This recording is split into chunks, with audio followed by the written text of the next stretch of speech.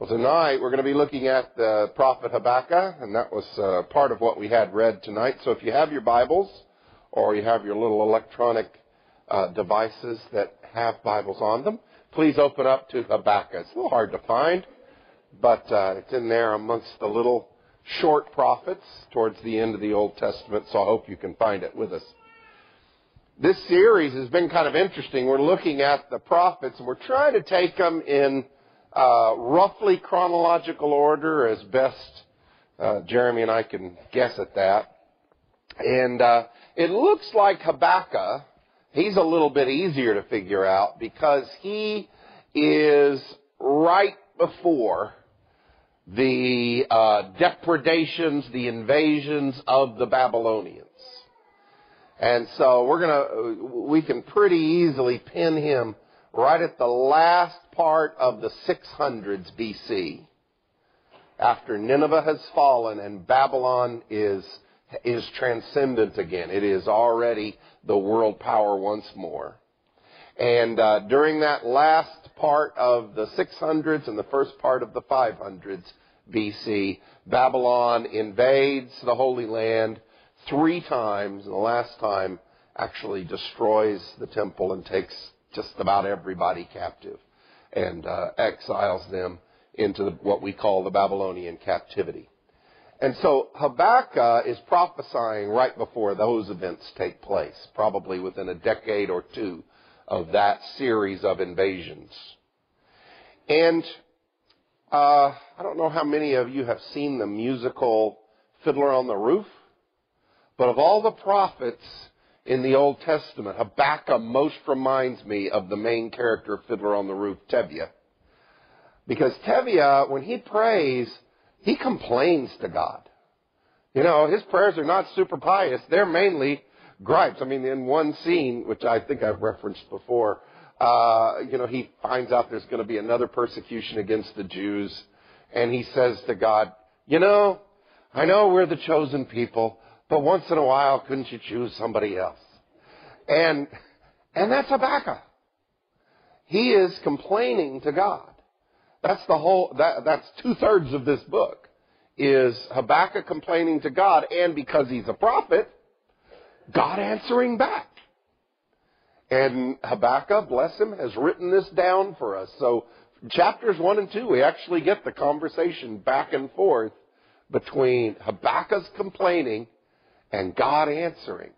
And then chapter 3 is a prayer that Habakkuk gives sort of in response to what has been revealed to him and what he knows is now going to happen and how that's all going to ultimately work out. So if you have your Bibles, please open up to Habakkuk chapter 1. Let's read Habakkuk's first gripe, his first complaint. And it's really just verses 1 through 4. The oracle that prophet Habakkuk saw. O Lord, how long shall I cry for help, and you will not listen? Or cry to you, violence, and you will not save? Why do you make me look on wrongdoing and look on trouble? Destruction and violence are in front of me. Strife and contention arise. And so the law becomes slack. Justice never prevails. The wicked surround the righteous. And therefore judgment comes forth perverted. What's Habakkuk mad about? What's he upset about? He's actually griping about his own people. He's griping about the injustice and evil that's going on in Judah, among the Jews themselves. God's chosen people. The last little bit of God's chosen people that exists. The northern kingdom, the 10 tribes, have already been wiped away. The Assyrians did that over 100 or almost 100 years before. And he says, but here I am, even though you did that to the northern kingdom for these same kinds of sins. I look around and I just see a corrupt nation. I see people where the strong, in whatever way they're strong, politically or economically or socially or whatever, the strong just make prey of those who are weak. They take advantage.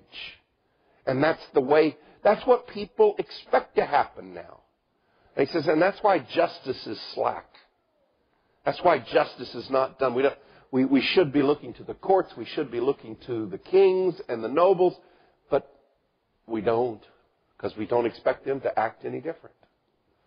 Any of this sound familiar at all? Do you ever get frustrated that the righteousness that ought to be in place in our culture fails again and again and again? And Habakkuk says, why do I have to watch this happening? I know what's right, but everywhere I look, I see what's wrong. Why aren't you doing something about this, God? I've prayed and prayed and prayed. Why aren't you acting? Let me stop right there and just take a minute to think about Habakkuk's problem. It's our problem. We all live in this fallen world. We all live in this world that is perverted and twisted by multiple generations of sin and the effects of sin. And so we know what that's like. We see this kind of injustice, the same kind of stuff that he's upset about. That happens today as well. And he says, I've prayed about it. How come you haven't fixed it? Sometimes I get the question, sometimes from older people, sometimes from the college students that I teach, how come prayer doesn't work? Now, in that sentence, how is the word work being used? When somebody says, how come prayer doesn't work, how are they using the word work? I've thought about that a lot. I actually think that when a person asks that question in that tone, what they mean is, I know what it means for a light switch to work. I go over there, I push the button, or I flip it, and the effect that I want to have happen happens. I know what it is for my car to work. I sit in it, I turn the key, it turns on, and it takes me where I want to go. I actually think that's how work is being used in the question, why doesn't prayer work? Let me ask you something. Does asking a favor of your friend work? Well, if it does work, it doesn't work the way a light switch does. It doesn't work the way a car does, right? Because people aren't machines. And there is something creepy about our culture in particular that wants to reduce everything, even the people around us, to devices to be used. And they either work or they don't. And if they don't work, right? People aren't machines. Is God a machine or is he a person? So when we ask him, it's just like asking one of your friends. And they're your friend. God's your friend. Both want to respond to you. But there may be a bunch of reasons, some of which you don't know, for how they're going to respond or how that's going to play out. And that's always the dynamic of prayer. That's why Jesus said, nevertheless, not my will, but yours be done. And that's a good thing for us to learn to pray as well, because we're not talking to a genie in a lamp. We're not talking to a machine. We're not giving commands to a slave. We are asking something from someone who loves us. So Habakkuk has this problem. He says, I live in this unjust society. I live, surrounded by these terrible things that are going on. And I prayed about it. And how come you're not doing anything? Why do I still have to watch this happening day after day, night after night? God answers, because Habakkuk is a prophet. Habakkuk becomes the mouthpiece of God now, and he answers, and that's what starts in verse 5. Let's look at that. Look at the nations and see. Be astonished, be astounded, for a work is being done in your days that you wouldn't believe it if you were told.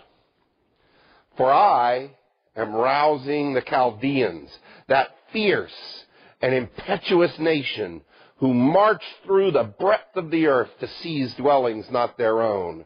Dread and fearsome they are. Their justice and dignity proceed from themselves. Their horses are swifter than leopards, more menacing than wolves at dusk. Their horses charge. Their horsemen come from afar away. They fly like eagles, swift to devour. And he goes on for a while describing just how scary the Chaldeans are. Who are the Chaldeans? Where's Chaldea? That's the ancient name for where Babylon is. The Babylonian kingdom is the kingdom of the Chaldeans. And so what's God saying? When Habakkuk says, look, I'm here in Judah, and even though Judah is supposed to be your people, and they're supposed to be bound by your covenant and your law, what I see is just rampant sin and rampant injustice and rampant abuse of the poor and the weak by the strong. What's God's answer? Don't worry. Judah is going to be punished. I'm raising up the Babylonians, the Chaldeans, to come and exercise my justice. And there's nobody in Judah, there's no force in Judah that can withstand the Chaldeans once they turn their interest towards Judah. There's no army strong enough in Judah to resist them. And that's basically what the gist of this revelation is. I'm bringing the Babylonians to punish. So, Habakkuk should end around verse 11. Is Habakkuk happy now? No, he is not happy. That is not the answer that he wanted, as frequently happens. That is not what he had in mind. And he begins to complain again, starting in verse 12. You've got your Bibles, chapter 1, verse 12, is Habakkuk's second complaint. He says, I don't like what's going on in Judah. I've prayed about it. You need to fix it. God says, here's what I'm going to do to fix it. Babylonians are coming to punish the people of Judah.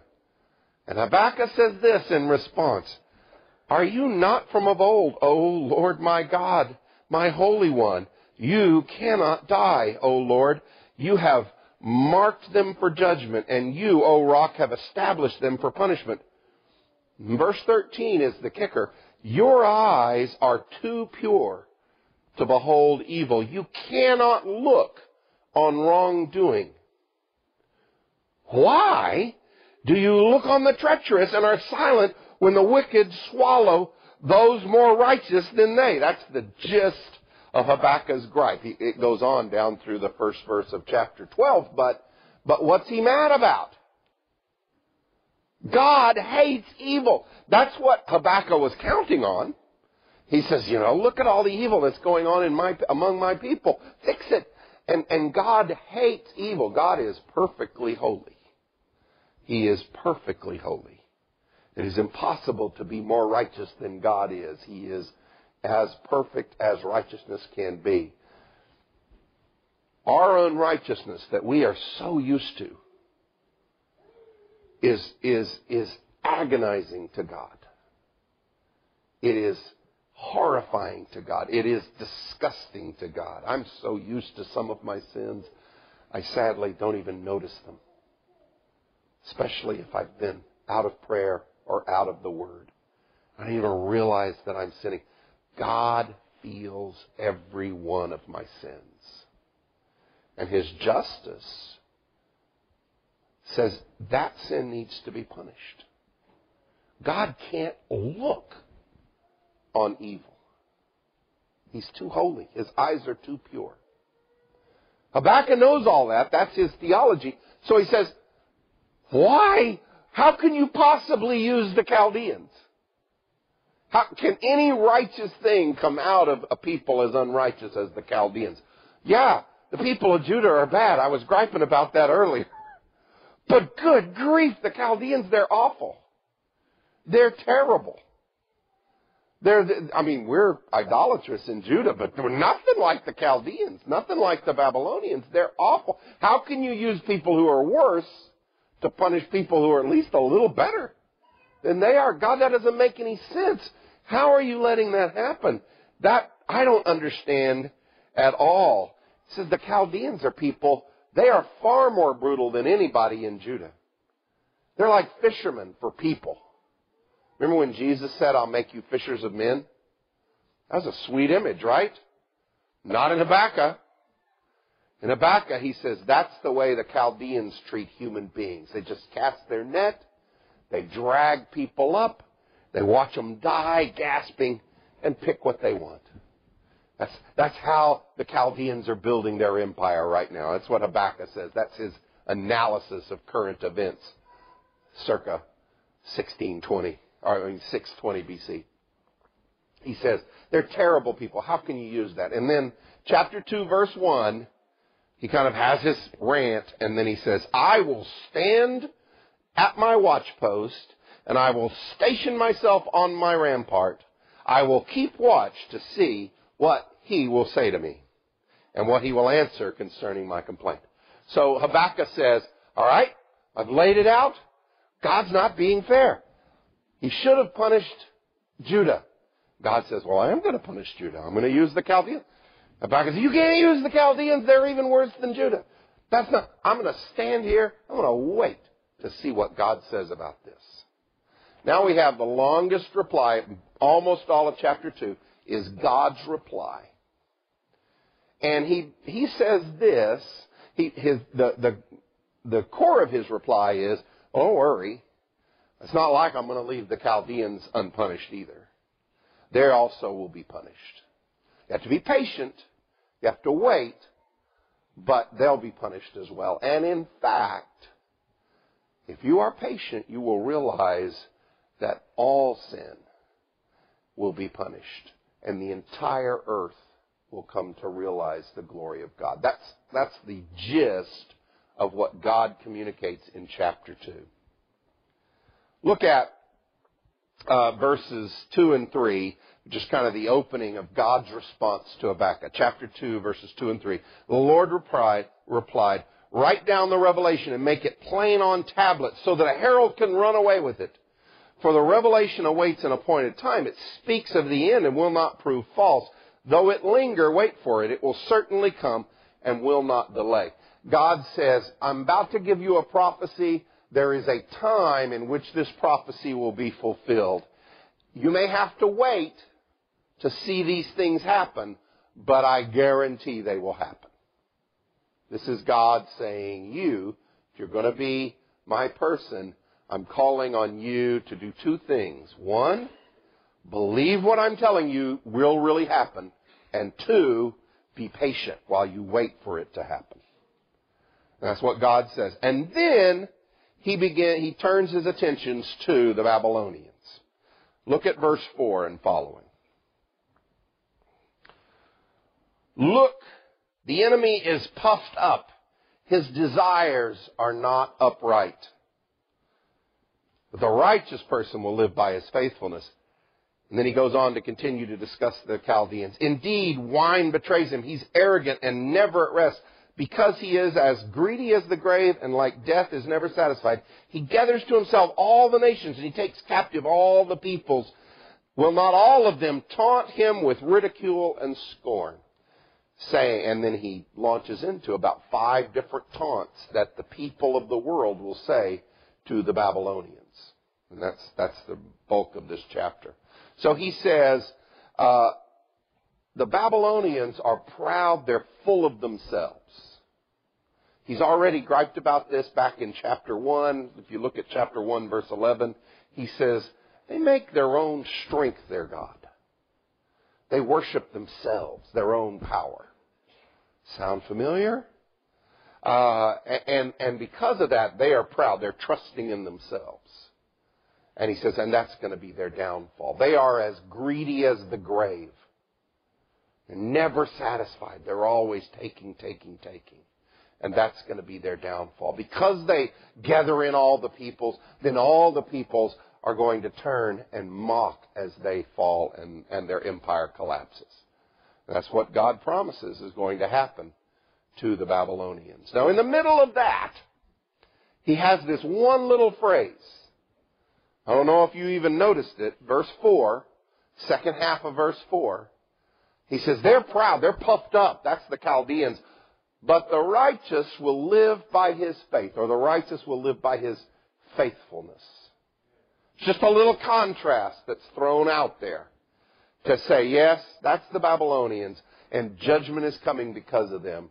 And the only people who are going to survive the judgment are those who are righteous, who will be saved, will live through their faith or their faithfulness. The word Paul uses is a word that I think this is the only time in most translations that it's translated faith. It's the Hebrew word emunah. It doesn't mean believing somebody. When somebody tells you something, it doesn't mean, oh, okay, I trust you. It actually, the root of this word emunah or amunah is to be steady, to be firm. You remember when the Israelites fought the Amalekites? That's actually the first time I think it occurs in the Old Testament. Moses' hands, as long as they were up, what would happen? They would be winning the battle. If he dropped his hands, which, if the battle lasts several hours, you're going to do, they would. And so they eventually propped his hands up with a rock so they could win the battle. So his hands would remain steady, right? So they could win the battle. Mostly this word emunah or amunah is used to describe God. God is faith. God is steady. God is firm. God is reliable. That's the guts of the meaning of this term. The righteous will live by what? The righteous will live by what? I make this point because this is a key idea in the book of Romans. Paul says, I'm not ashamed of the gospel. It's the power of God for salvation. To the Jew first and also to the Greek. I mean, he says, it's already been written about. The righteous will live by faith. God has revealed this incredible salvation of faith through faith. As it's written, the righteous will live by faith. He's referring to Habakkuk when he says that. And for a variety of reasons, we tend to join the word faith with the word belief. To make the word faith just mean, well, when somebody tells you something, you say, okay, I believe that. It has to do with psychological assent. That isn't really the biblical meaning of the word faith. The opposite of faith is not really unbelief. The opposite of faith in Scripture is usually wavering, going back and forth in your behavior. It's when Elijah says to the Israelites, how long are you going to limp between two positions?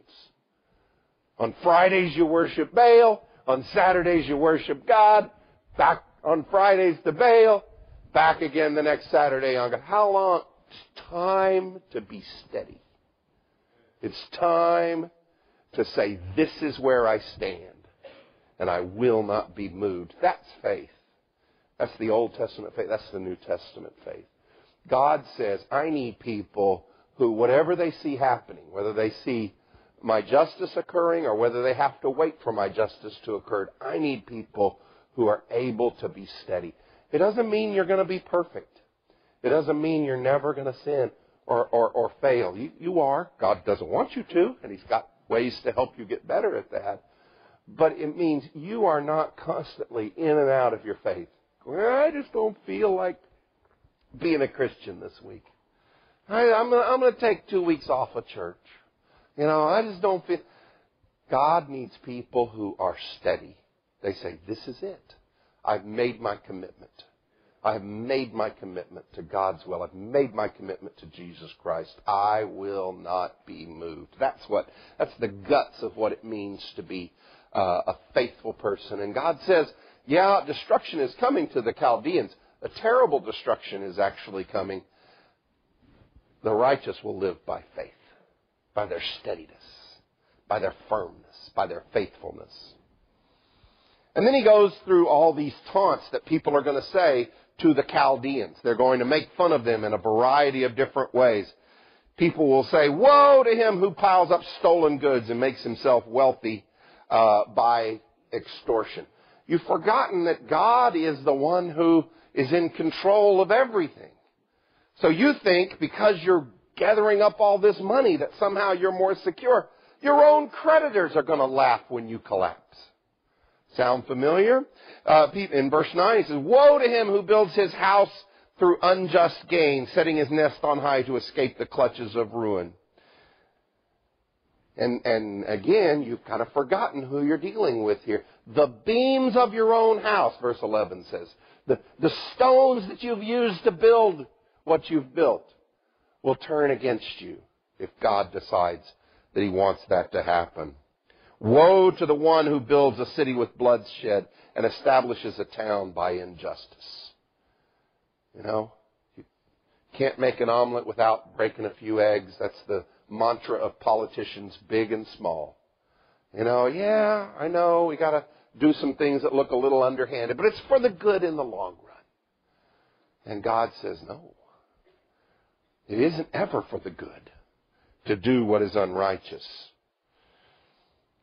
He says, God has already determined that that kind of work, the labor of people who are willing to do unrighteousness, to try and build their community, to build their society, that is just fuel for the fire. That's what he says in verse 13. That's just turning into fuel for the fire. And then he has this fascinating phrase in verse 14, which a lot has been written about recently, for those of you who want to look some of that up. Verse 14, the earth will be filled with the knowledge of the glory of the Lord as the waters cover the sea. What does that mean?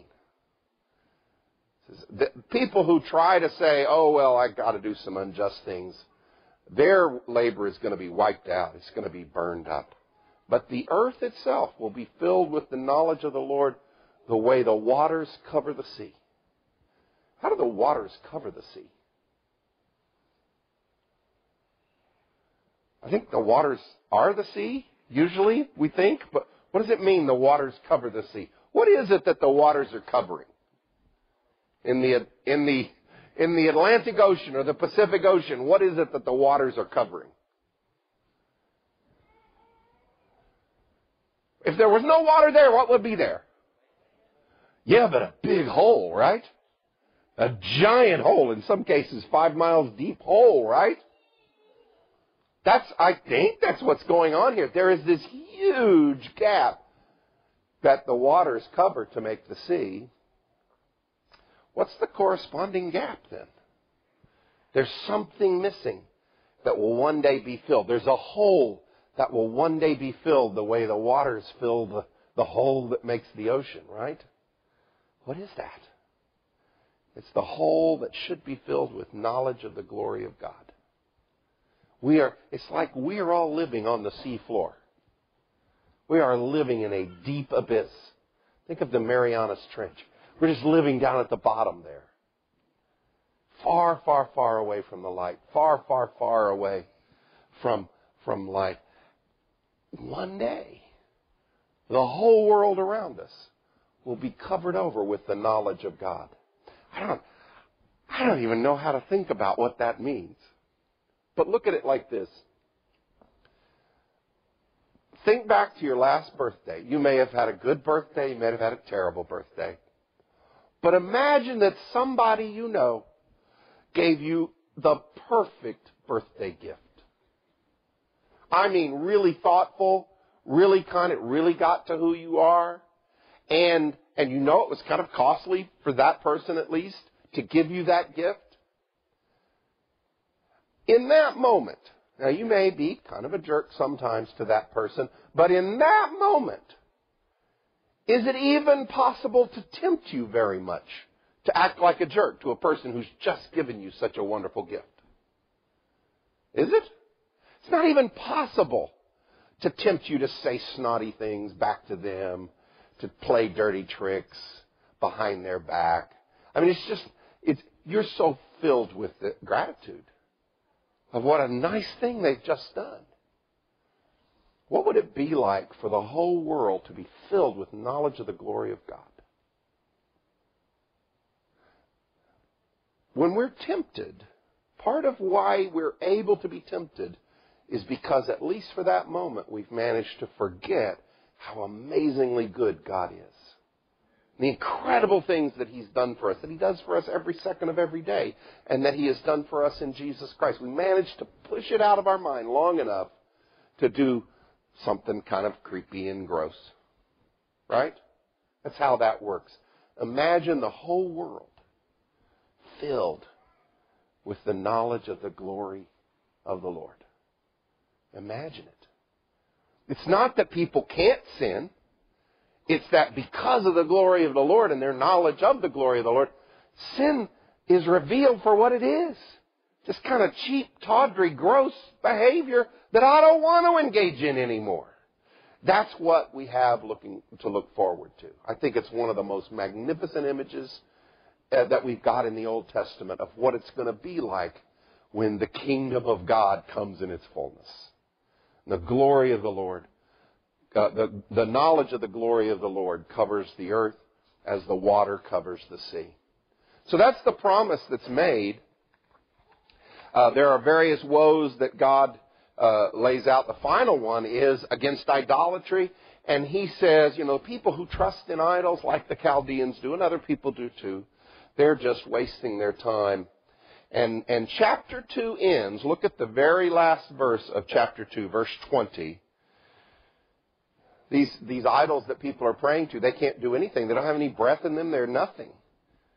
Then verse 20, but the Lord is in His holy temple. Let all the earth keep silence before Him. There are people who make gods in this image or that image. Human beings make gods because we kind of want to boss God around. We want to have a God that will do what we want. And this is the image of the real God. And there'll come a day where the entire world, they will turn and they will see God for who He really is. And they will be silent in worship and in awe. Well, in response to that revelation, Habakkuk's troubled heart is stilled. The problems that he started with are still there. Judah has not yet been punished, and justice is still not yet been established. And the Chaldeans are going to come, and they're going to cause a great deal of trouble. But Habakkuk is more at peace. And chapter 3 is a prayer where Habakkuk talks about the glory of God. He talks about it in military terms. He talks about God coming to punish, to bring His wrath.